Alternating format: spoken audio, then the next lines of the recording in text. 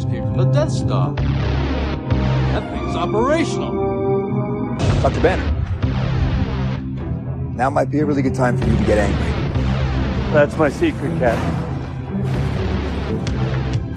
I'm always angry. Hello and welcome to episode 82 of The Usual Podcast. We discuss Star Wars The Old Republic, the Star Wars franchise, and geek and pop culture. I'm your host, Marshall, and with me, as always, is my talking smack co-host, Will. How you doing, buddy? I'm doing great. Is this the one we're actually going with? Yeah, this is the one we're going with, bro. Awesome. We're balls deep now.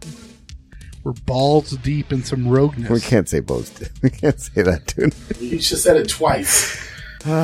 Anyway, this is our apparently uncensored Rogue One discussion of Rogue One. So here we are. I'm glad it's our Rogue One discussion of Rogue One instead of our Rogue One discussion of something else. Anyway, okay, so, and we're just sitting here enjoying our usual frosty beverages. I'm drinking Lagunitas, little something ale.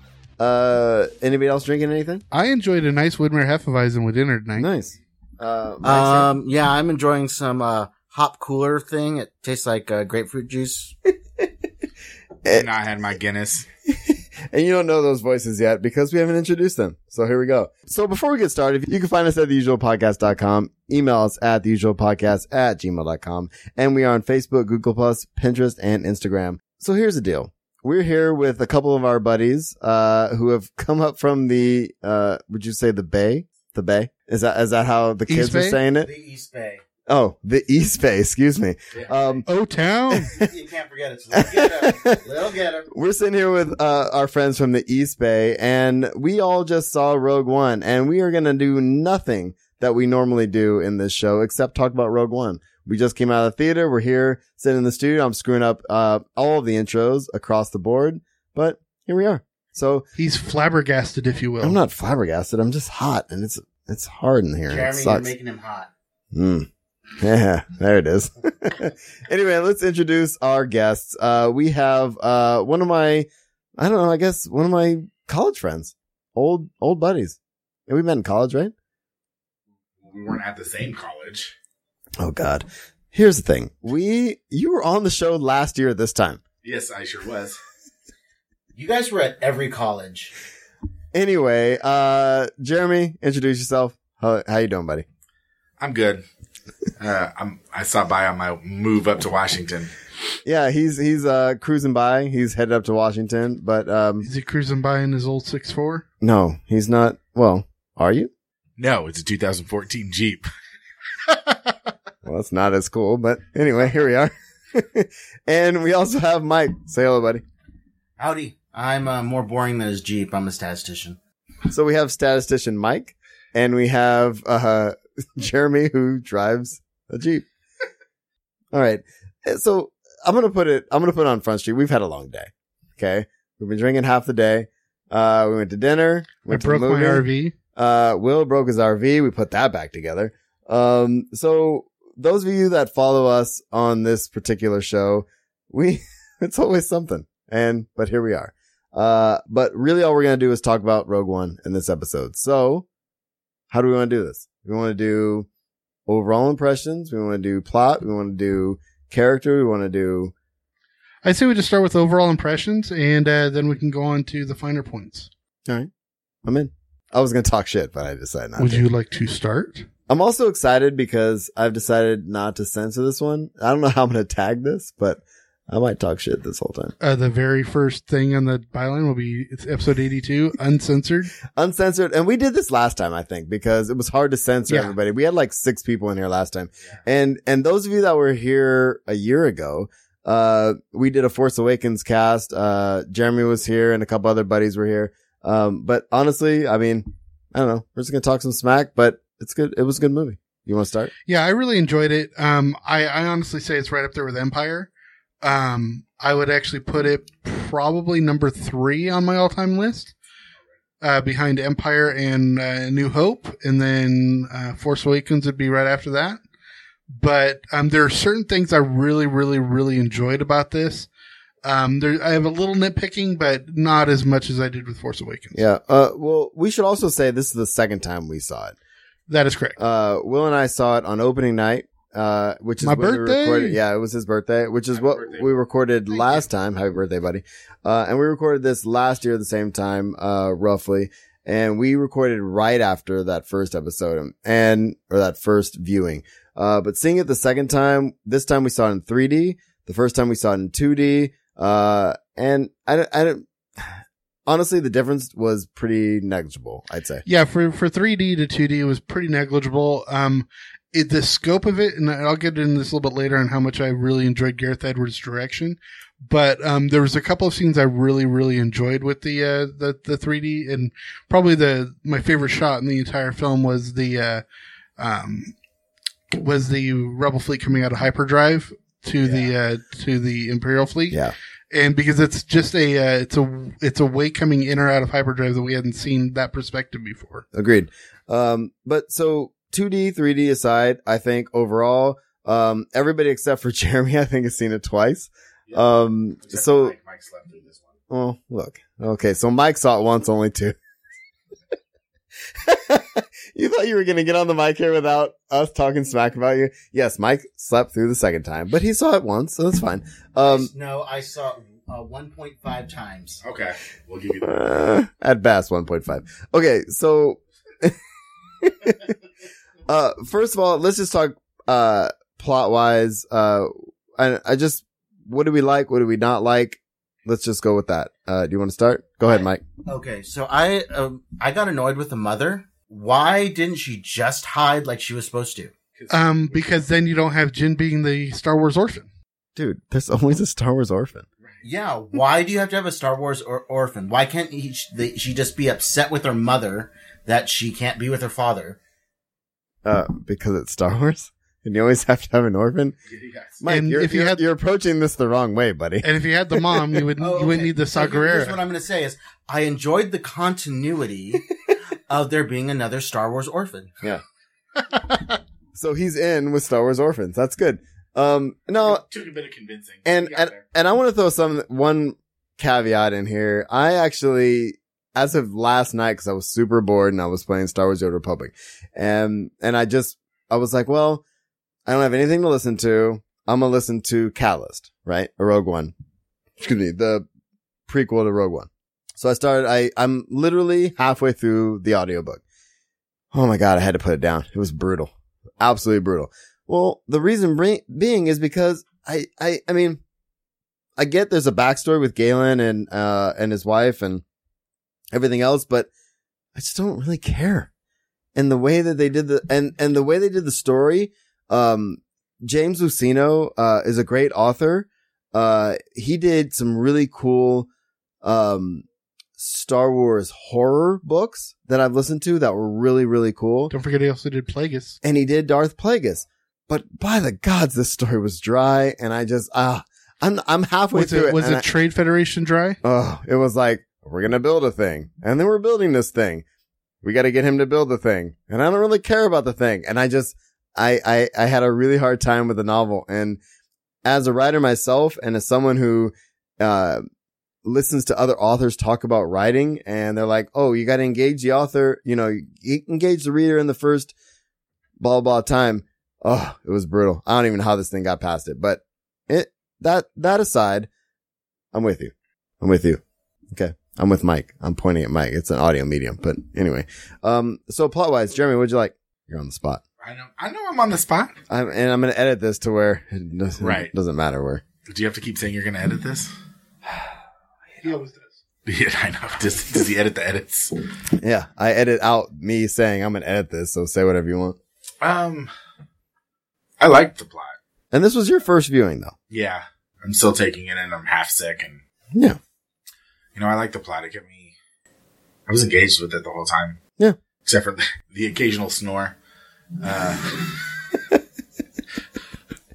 The occasional snore from our friend here. Yeah. It's all right. I'm not embarrassed. He's not. I can tell. I'm sitting right next to him. He owns it. So let's talk about, do we want to talk? Go ahead.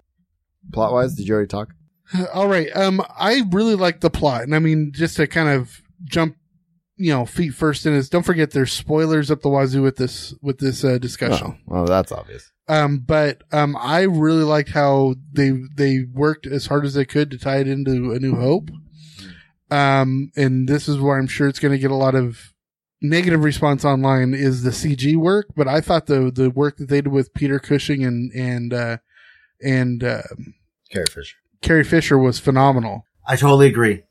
Well, and I agree as well. And that was Mike a second ago, but I agree with in the second viewing. The first viewing, it was a little jarring. I don't know if it was the 2D. Well, you just weren't expecting it. And I didn't know, there were some inklings leading up to it, because we've talked about this forever. The fact that Tarkin was actually going to be a part of it.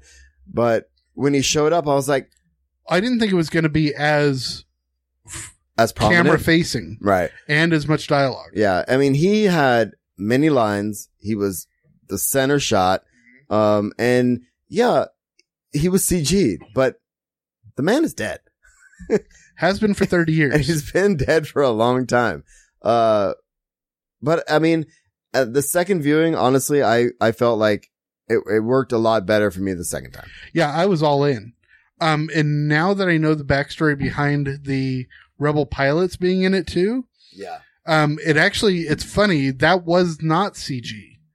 Well, there of course was some CG in it, but they took what's his name's original lines, I think. No, what it was when they were writing the script and everything, they were invited to Skywalker Films archives or Skywalker Studios archives. And, they said, well, what are these tins down here? And the person giving the tour was saying, oh, well, that's A New Hope. And he's like, has anybody gone through that stuff? And he goes, no, none of it's digitized or anything.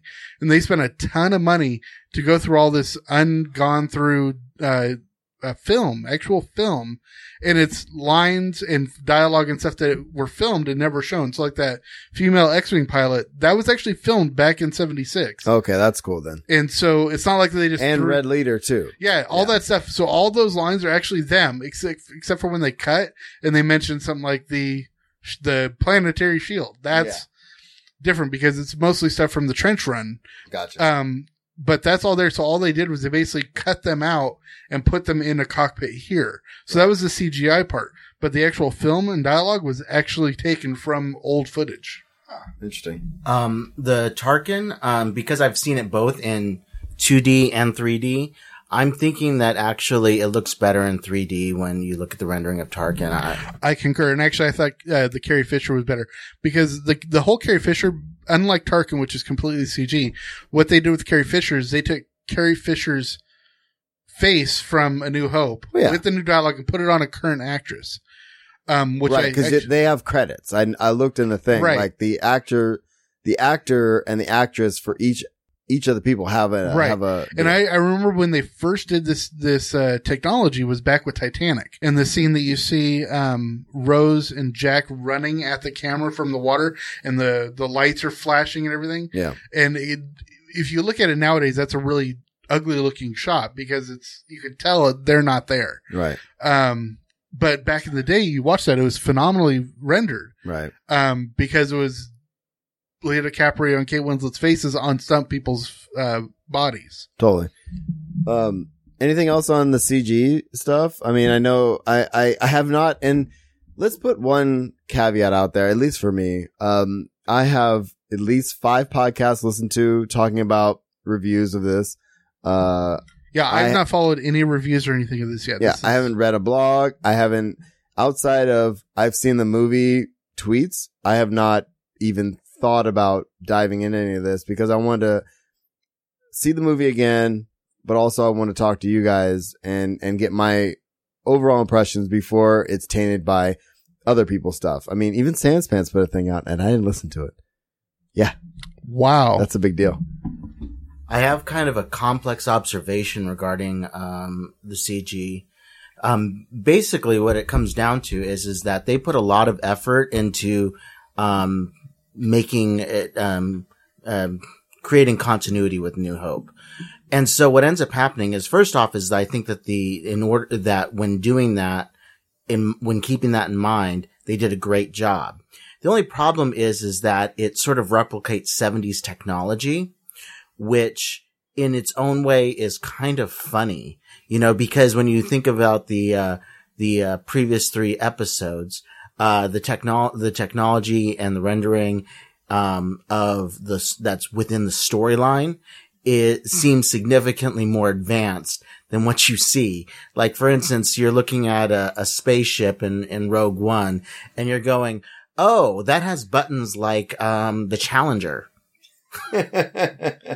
And you're, I see what you're saying. Yeah. And you're just like, oh, that is a really big hard drive. They don't use USB or that card that they like, why do they need to have that really big hard drive thing to communicate with, to send the signal for the satellite? But then they just have this little tiny card that can hold it, that they're trying, yeah. It's floppy disk or something. What is it? Something that you'd use on like a Neo Geo. Well, because it had to be the thing that she installed into R2. Oh, well, actually, that's a pretty good point there. But the whole thing that I'm trying to say is that it was. So you're saying they're switching formats, essentially. Yes, it was like switching from VHS to beta. I see what you're saying, but I see what you're saying. Continue. Sorry. Yeah. So there's sort of a complex interplay of them trying to create continuity with the New Hope, but then at the same time, it sort of renders that, puts them in a situation where they're trying to replicate a bunch of 70s technology, which I actually, and caused some nostalgia, but at the same time made me think, wow, that seems really incongruous. Yeah. See, I didn't see it as 70s technology. I saw it as 0 BBY, before the Battle of Yavin. So it wasn't that. It's just, it was no longer 35 BBY or ABY, which is, Force Awakens. That's 35 years of technology improvement there. So I looked at it that way. And I just forget the way the technology looked in the prequels, because it was just George having a bug up his butt. Yeah, I actually think it's funny that the size of the thing they pulled out of the archive compared to what ultimately one of my favorite scenes, hands down, in almost any Star Wars movie, is Vader wrecking stuff at the end of this film. And Homeboy trying to carry the thing to the end of the corridor, and he's like, just take it, God, and how small that is compared to what they pull out of the archives. But, I mean, that said, I mean, I get what you're saying. It's a change of format. Like, I have to be able to put this into, I don't know, an R2 unit, for example. Right. As opposed to it storing in an archive. I get that, but I do see what you're saying, Mike, about the technology. And well, it's also going to be quality. I mean, you got to think about, there's probably more storage space on the big one that they had, and so you would think it's probably much more detailed and everything. Whereas, and as we see, when it gets on the small monitor on the ship, it's all pixelated. Right. And not only that, like, the dish isn't even in the right spot. Right. It's in the middle, which always bugs me. You know what I'm saying? When they do the thing. Yeah, I gotcha. It's not enough. How interesting was it to see this is just a little side note, because I actually want to go back to the Vader down the hallway scene. Oh, do you? But, when, it was attacking, Jeddah, and you saw the eye of the laser on the bottom part of the ship, meaning the ship was upside down. The ship was wait, what was it? The Death Star was upside down. Because the eye was facing down at Jeddah. Oh, before they took shot. Yeah. Totally. You're right. Yeah. Which just means, I mean, you already knew that the Death Star had artificial gravity. Right. But I mean, the I don't know, the whole scope of the Death Star, in my opinion, in this, I think if I were to go back and watch episode 4, it would make that way more awe-inspiring, I think, because the way that they set this up and the way it sits on the horizon, how big it is, but also just, I don't know, there was something about that scene where they're putting the dish in, and I don't know, this is part of, actually, I guess this is one enhancement to the audiobook I was listening to, but them talking about the building of this thing, but actually that installation of that disc, just the actual dish part of it, is a huge deal. I mean, the amount of ships that are using tractor beams and trying to get this thing in here, but the pure scope of it, they did a really good job in this film, I think. Okay, well, in Catalyst, since you've been listening to it and they talk about the building of the Death Star, do we ever actually find out, does the average stormtrooper know how to install a water main? Oh, look, man. I mean, they're still talking about clone troopers. I can't talk about stormtroopers right now. Okay, so I'm a little bit confused on one thing though. So this, am I correct that this Death Star in Rogue One came out of hyperspace and then shot up a planet? Yes. Okay, so when it did that, where was it getting its shields? Because remember, it needed to have the shields generated from a planet, and that's why you had the whole Ewoks in the original series. That was only because that one was still under construction. Yeah. And they do talk about that in Catalyst a bit too, I guess. Look at this book. And I mean, in the background of my head. But they talk about that as well. But yeah, in Return of the Jedi, it did have to do with the fact that it was still under construction, but it had its own shields once it was fully built in the original. So, let's talk about, characters. Vader. Let's put Vader aside for a second because Vader's ridiculous. Well, I want to chime in here. No, please. So I do. That's why we have microphones. Okay. So I think that Vader's movements are pretty mechanical in this one, to be honest with you. I mean, he's a machine, bro. Well, he looks like. Have you ever seen that little video where it's Star Trek versus Star Wars? You know, Which and one? they're. Okay, I'm just messing with you. Where Picard is going midichlorians. No, I haven't seen that one. Okay, it's pretty hilarious. Yeah. Yeah, You're saying I've seen it? yeah. I tagged you in it. Well, Doesn't mean I watched nonetheless, when he does that, Darth Vader looks like that cartoon, that cheap cartoon, is what his movements look like this time. it. Well, But his movements have always been. well, and I'm with you a little bit, Jeremy. Like his movements are a little mechanical because he's a machine, but at the same time, I think, Mike, what you're saying is they're a little more generic this time.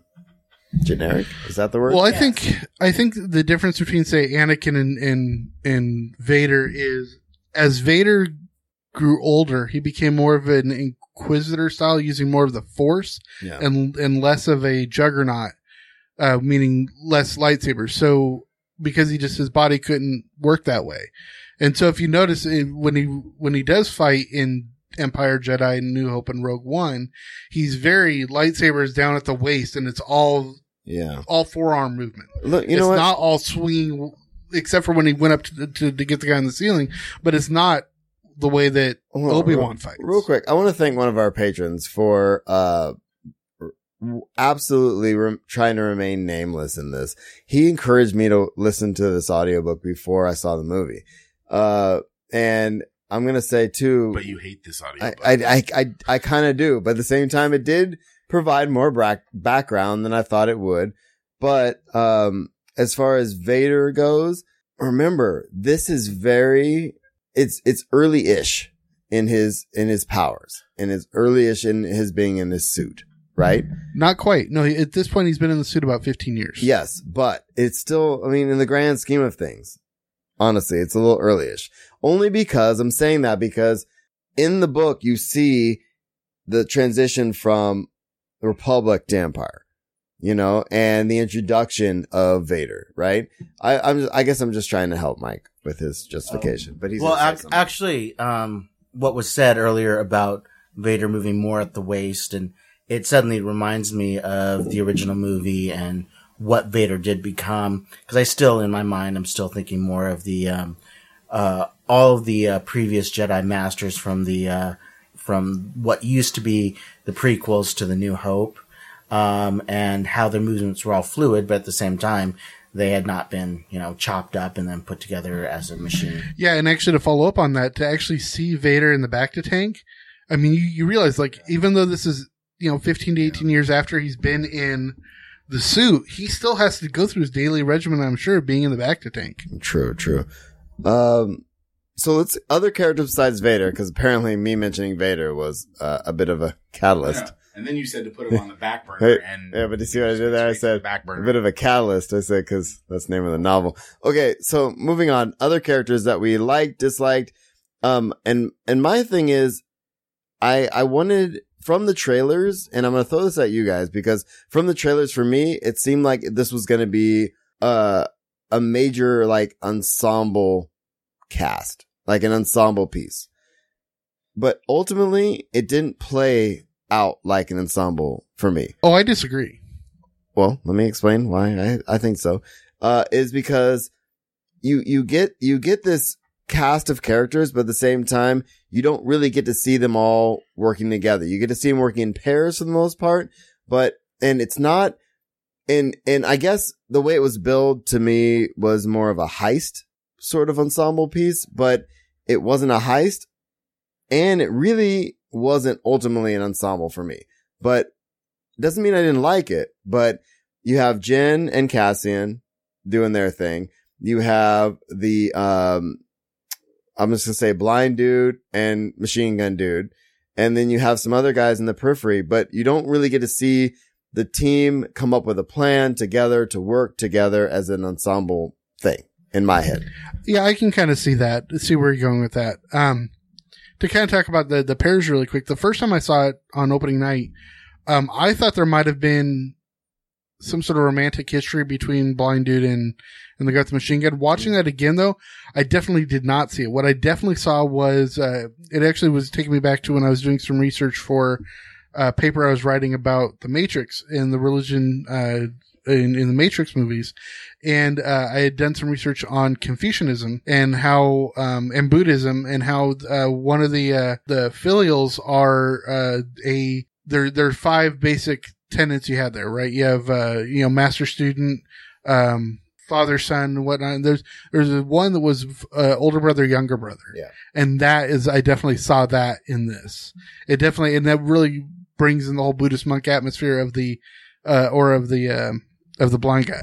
Well, and I did like how that played out as far as he obviously, Chewit, is that it? I think that was his name, Chewit, the blind guy. He really played to this, higher power kind of thing. And he kind of, the force is, what did he say? The force is, with me. The force is with me and I'm one with the force. And I'm one with the force. And but what I love is he's not, yeah, but what I love is he's not force sensitive.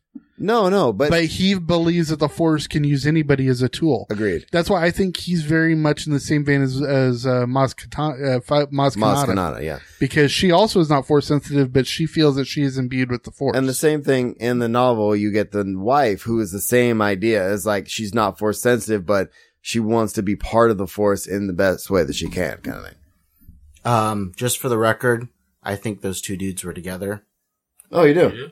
Well, and Will actually said that, after we saw it the first time. And I said, and I can see it for sure, but I guess it could go either way. And I'm actually intrigued to see if they go, another novel or comic or something with them,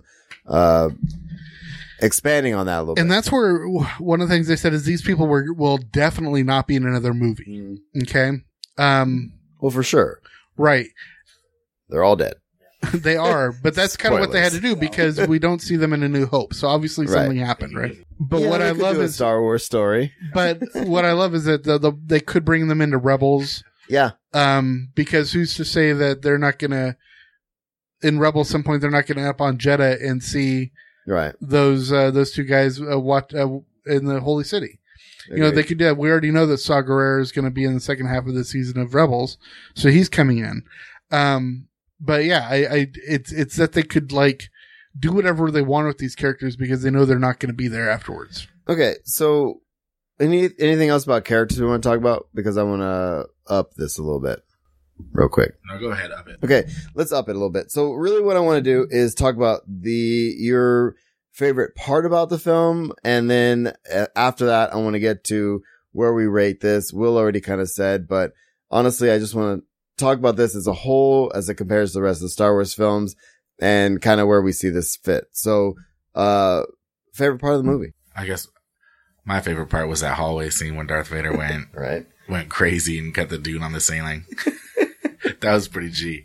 Yeah, that was insane. I really love that. It was really the only way we were going to get somebody with a lightsaber in this movie. Yeah. Because we already knew we weren't going to be running into any Jedis, and so Vader was going to be the only one that could do it. And I love how they didn't do it in an easy way where he could just whip it out when he was having the showdown with Krennic. But the fact that it was actually in the part where he was going after the Leia's ship. But don't you think it's interesting? Like, I'm with you guys on that scene, but don't you find it interesting that this is a movie so not focused on the Force, and one of our favorite parts of the film is the hallway scene where there's someone using the Force?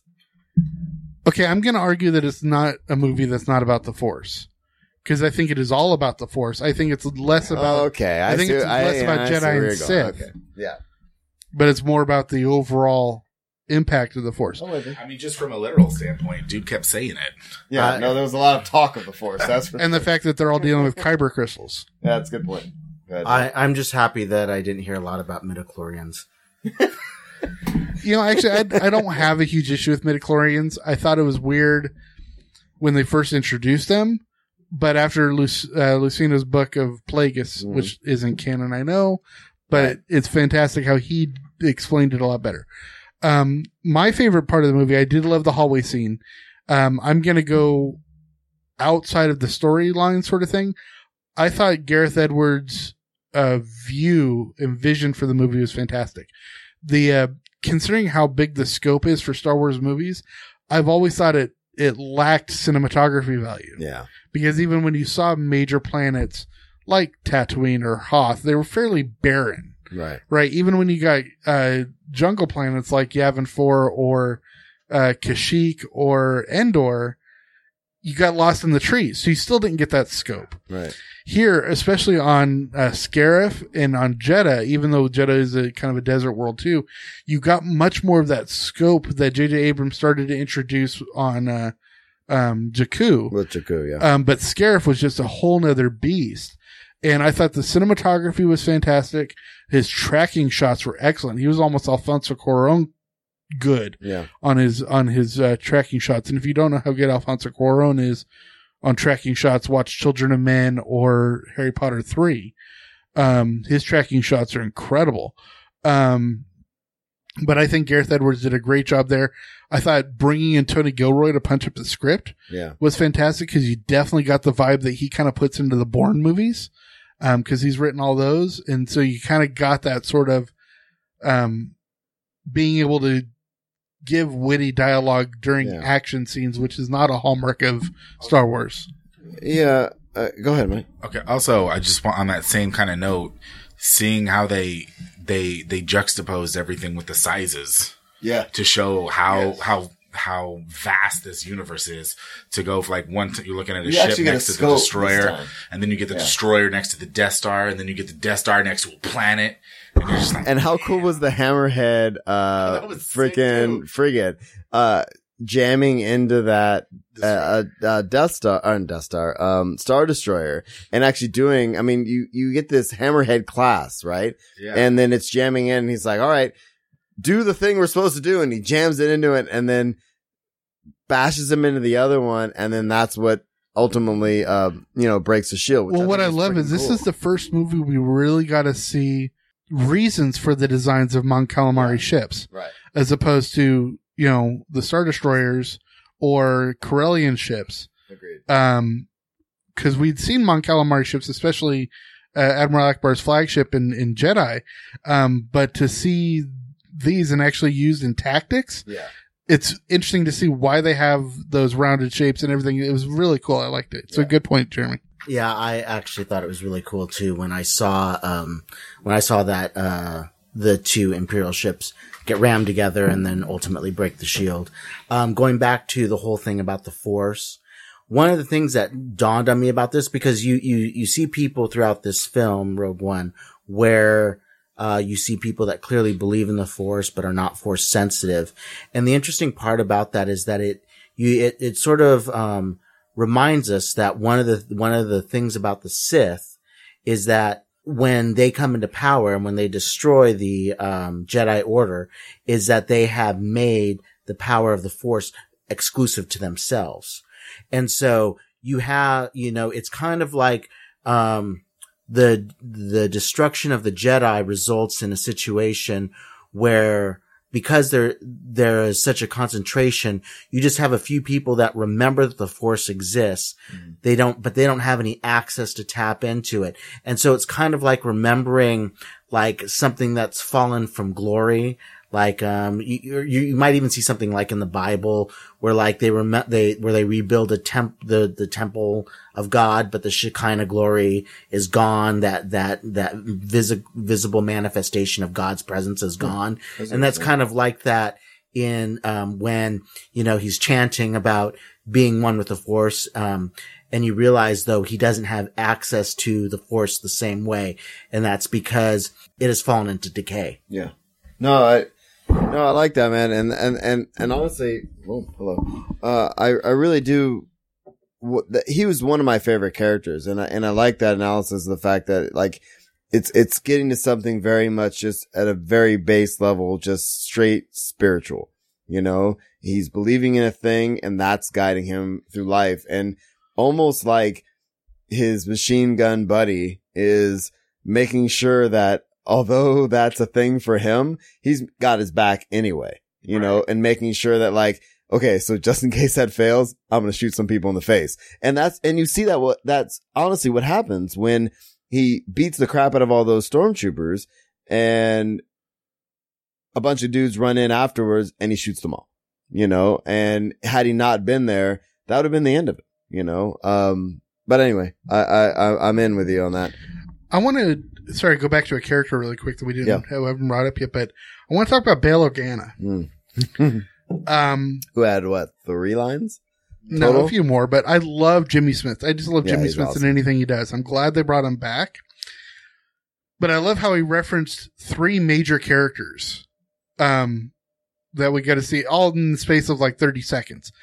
Because when, Mon Mothma pulls him aside and says, "Your Jedi friend," and he goes, "Yeah, he's in hiding, da, da, da." And it's obviously, Obi-Wan. Right. And then she said, "Well, do you trust somebody with getting this message to him?" And she goes, and he gets that smile and he goes, "I trust her with my life." You know, it's Leia that he's sending because you know that the beginning of episode 4 is her trying to get the plans to Obi-Wan. Right. Right.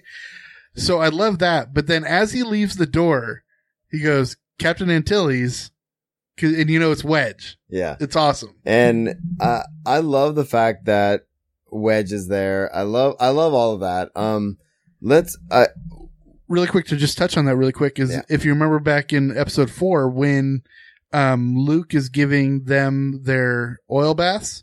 Yeah. And C-3PO goes, "I don't know any Obi-Wan Kenobi. Our former master was Captain Antilles." Yeah. And so this shows that they were there on Yavin 4 with Captain Antilles before they went to the Tantive 4. And you do see, which is the only like 2 seconds. And I was looking through the, IMDb, cause I do that sometimes. IMDb of Rogue One, and you see C-3PO and R2-D2, but like, there's no credits really attributed to them, but like, it's just they're there. You know what I mean? But it's only that one little second that you see them in the film. So for me, what I liked the best about this particular film is how the climax of the film. For me, everything happened faster than anything else. I mean, I think of like, Return of the Jedi, for example. And granted, they're tying up a lot of storylines and there's a lot going on, but the pacing, it was so slow compared to this film. what is the last 20 minutes? Everybody dies. You know what I mean?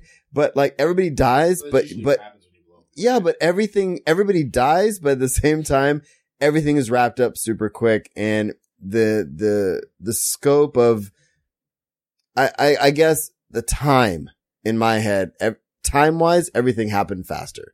And I like that about this film is because, we gotta do this thing. We gotta do this thing. We gotta do this thing. And then people are dying as they're doing the thing, and everything is happening at a pace that, for me, I liked a lot better, and I wasn't sitting around waiting, okay, what's gonna happen? It's like, oh crap, they're dead. Oh crap, they're dead. Oh, here we go. Oh, shoot.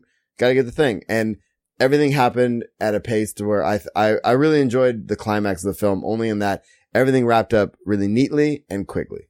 I mean, that was honestly what I liked about it. And then at the end, you get Vader in a hallway wrecking fools, which I enjoyed. Yeah. Talking about wrapping up stuff, one of my favorite aspects of the movie was they knew that the end point of this movie was going to be the start point of episode 4. So they basically said, okay, well, we have to have certain things about this movie in a certain place. So that's why Antilles and C-3PO and R2-D2 were in Yavin 4 because they had to be on Tanta for the whole beginning of the next thing. Right. Well, one of the subtle things I loved is during this battle, they made a specific point of pointing out that the person with the red 5 call sign dies. Yeah. Because that call sign has got to be open for Luke to take in the next battle. Right.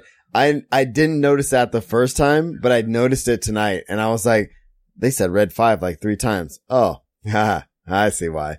And I liked stuff like that. But I think this movie really fits and I like that it's a standalone deal. And I like that like they're calling them anthologies and it's a Star Wars story. It's something that happens and there's all these callbacks and things that are happening, but you don't need it.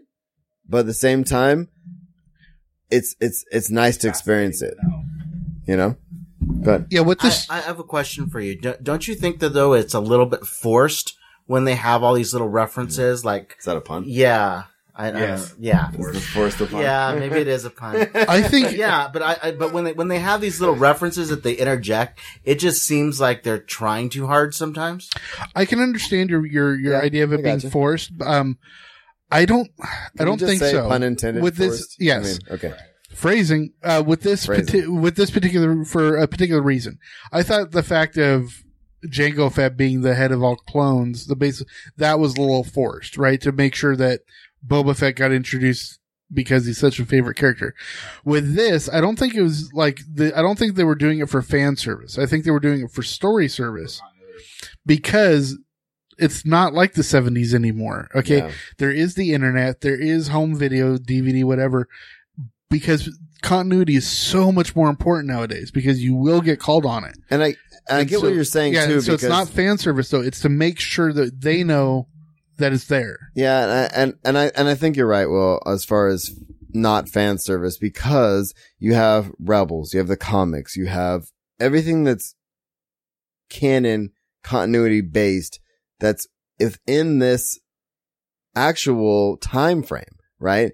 Think about the comics, like what we have leading up. I mean, in between Clone Wars and, episode 7, just comics based. I mean, if all of that doesn't sync up and you're not referencing the little things that you're coming across, then you're out of sync. And I'm with you. And you're going to get people saying, well, why wasn't that referenced? That should have been there. Right. And I can't wait to see if they actually reference, for example, just to bring up a thing, Luke meeting Vader before he meets Vader in the films, just as an example. Right, because he did meet him in the comics, which is funny because they kind of point out because he did meet him in the books before in Splinter of a Mind's Eye. But I agree. I think they're doing, this just shows how important Pablo Hidalgo's job is.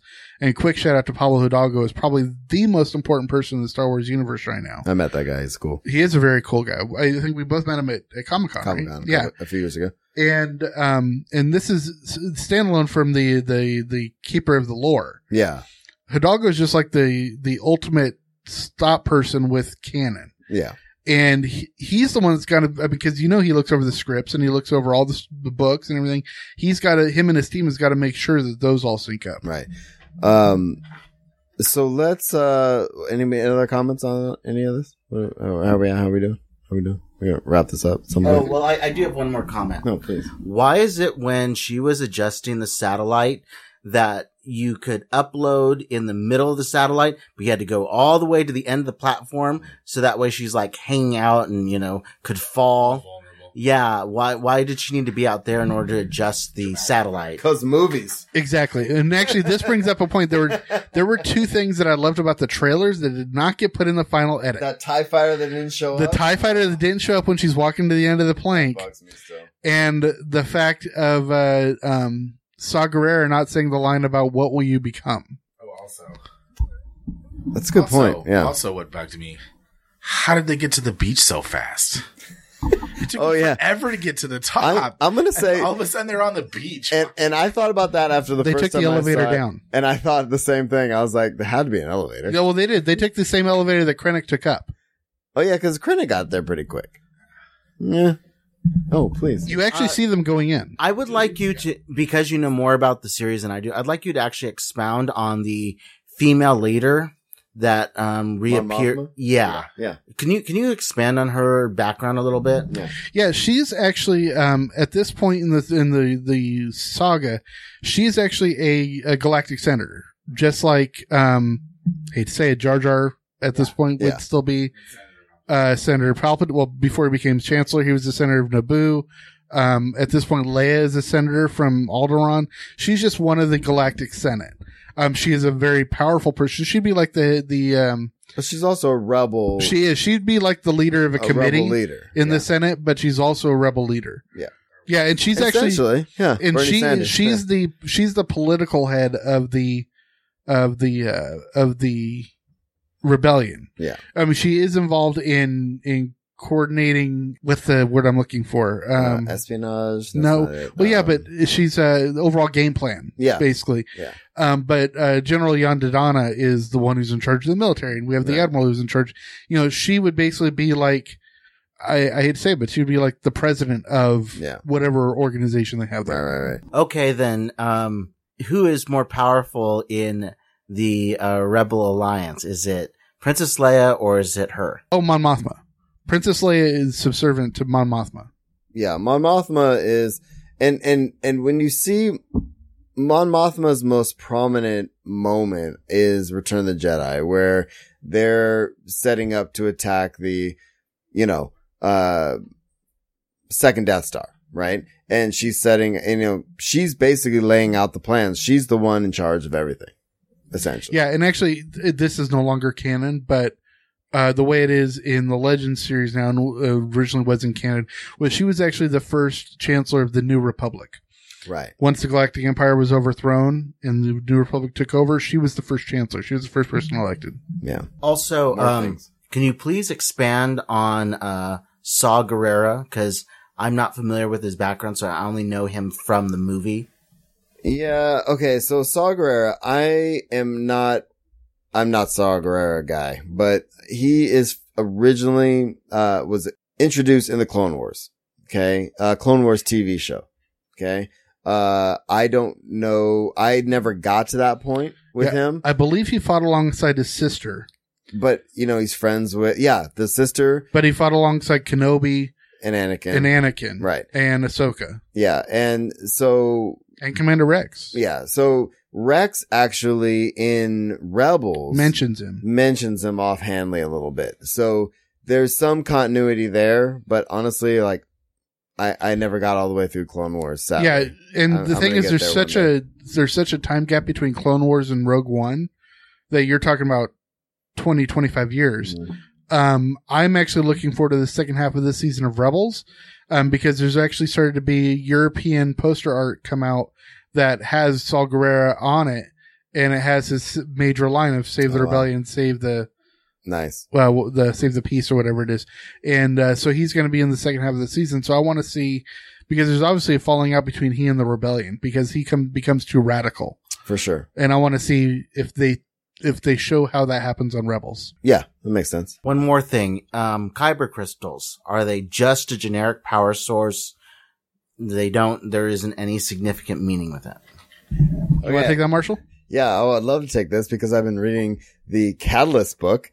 The crux of the book, to be fair, is the damn Kyber crystals. At the junction of, Republic to Empire. There's this moment.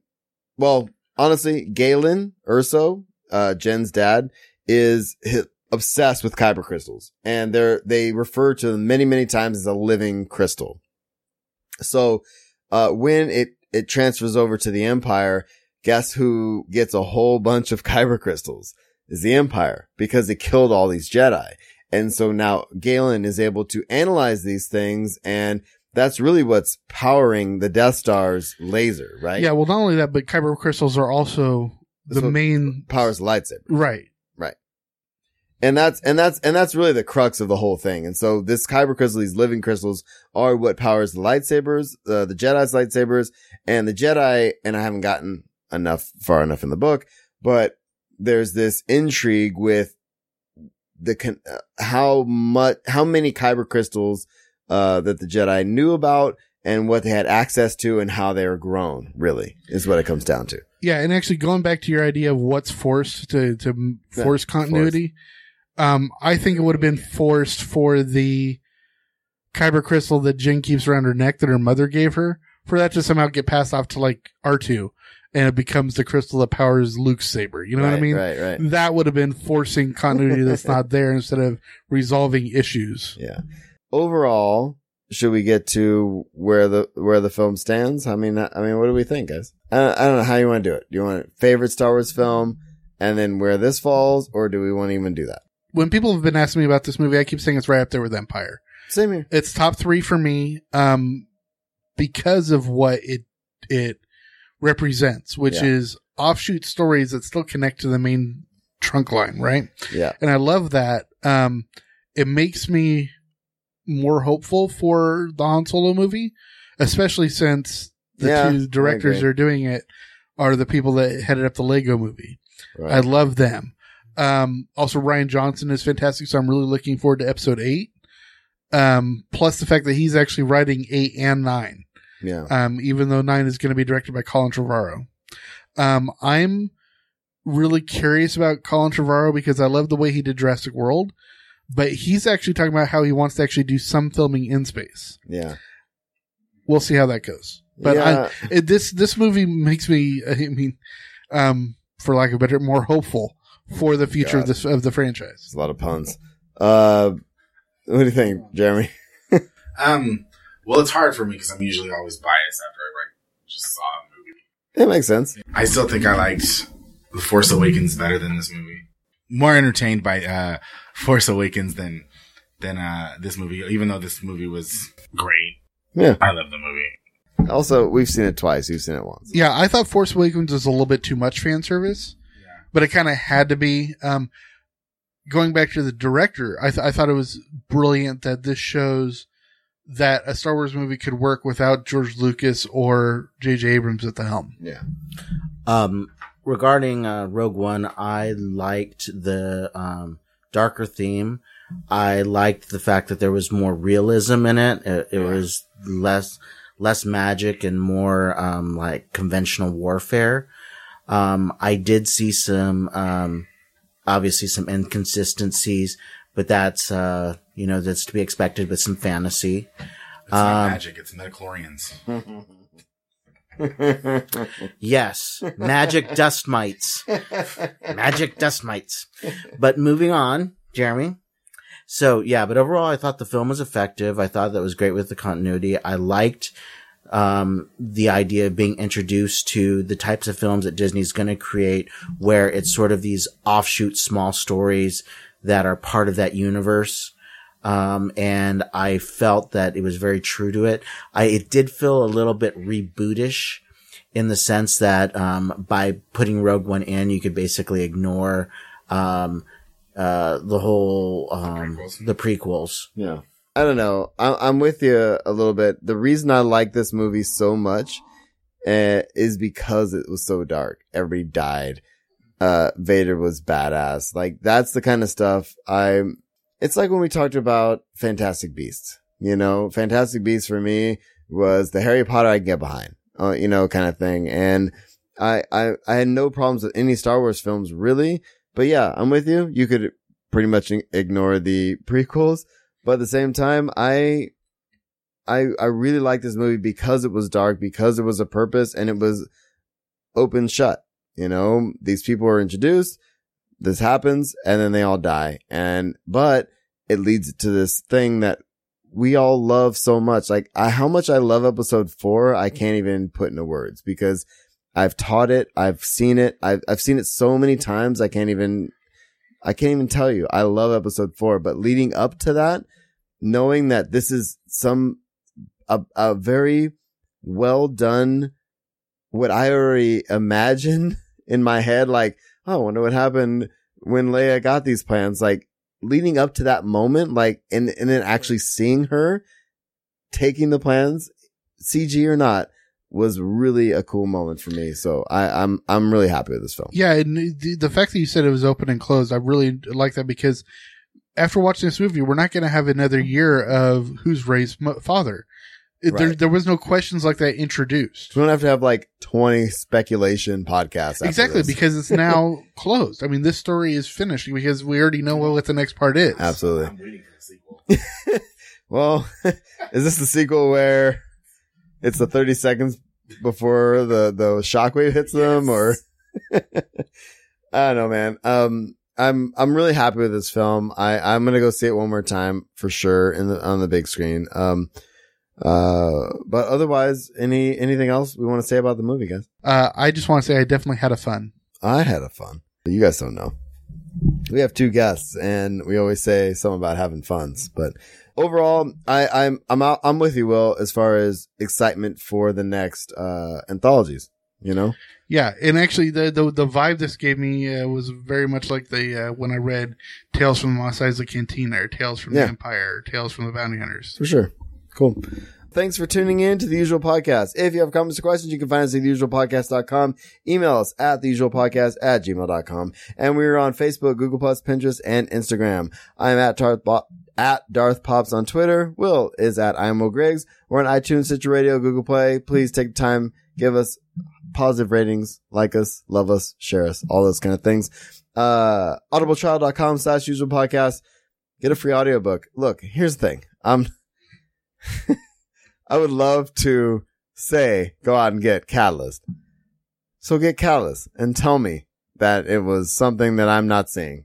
But that's fine. Get any book you want. Well, you were bagging on Bloodlines too, and then you finally made it through that, and you said, oh, it was actually pretty good. Yeah, it was fine. Look, I'm literally halfway through. Literally. Maybe it'll get better. I'm not there yet, but it is what it is. But get any book you want. And to be honest with you, I like Brandon Sanderson. Some of his books, I was in the bookstore the other day, a couple days ago. The first book of the Stormlight Archive is literally just under 1,300 pages long.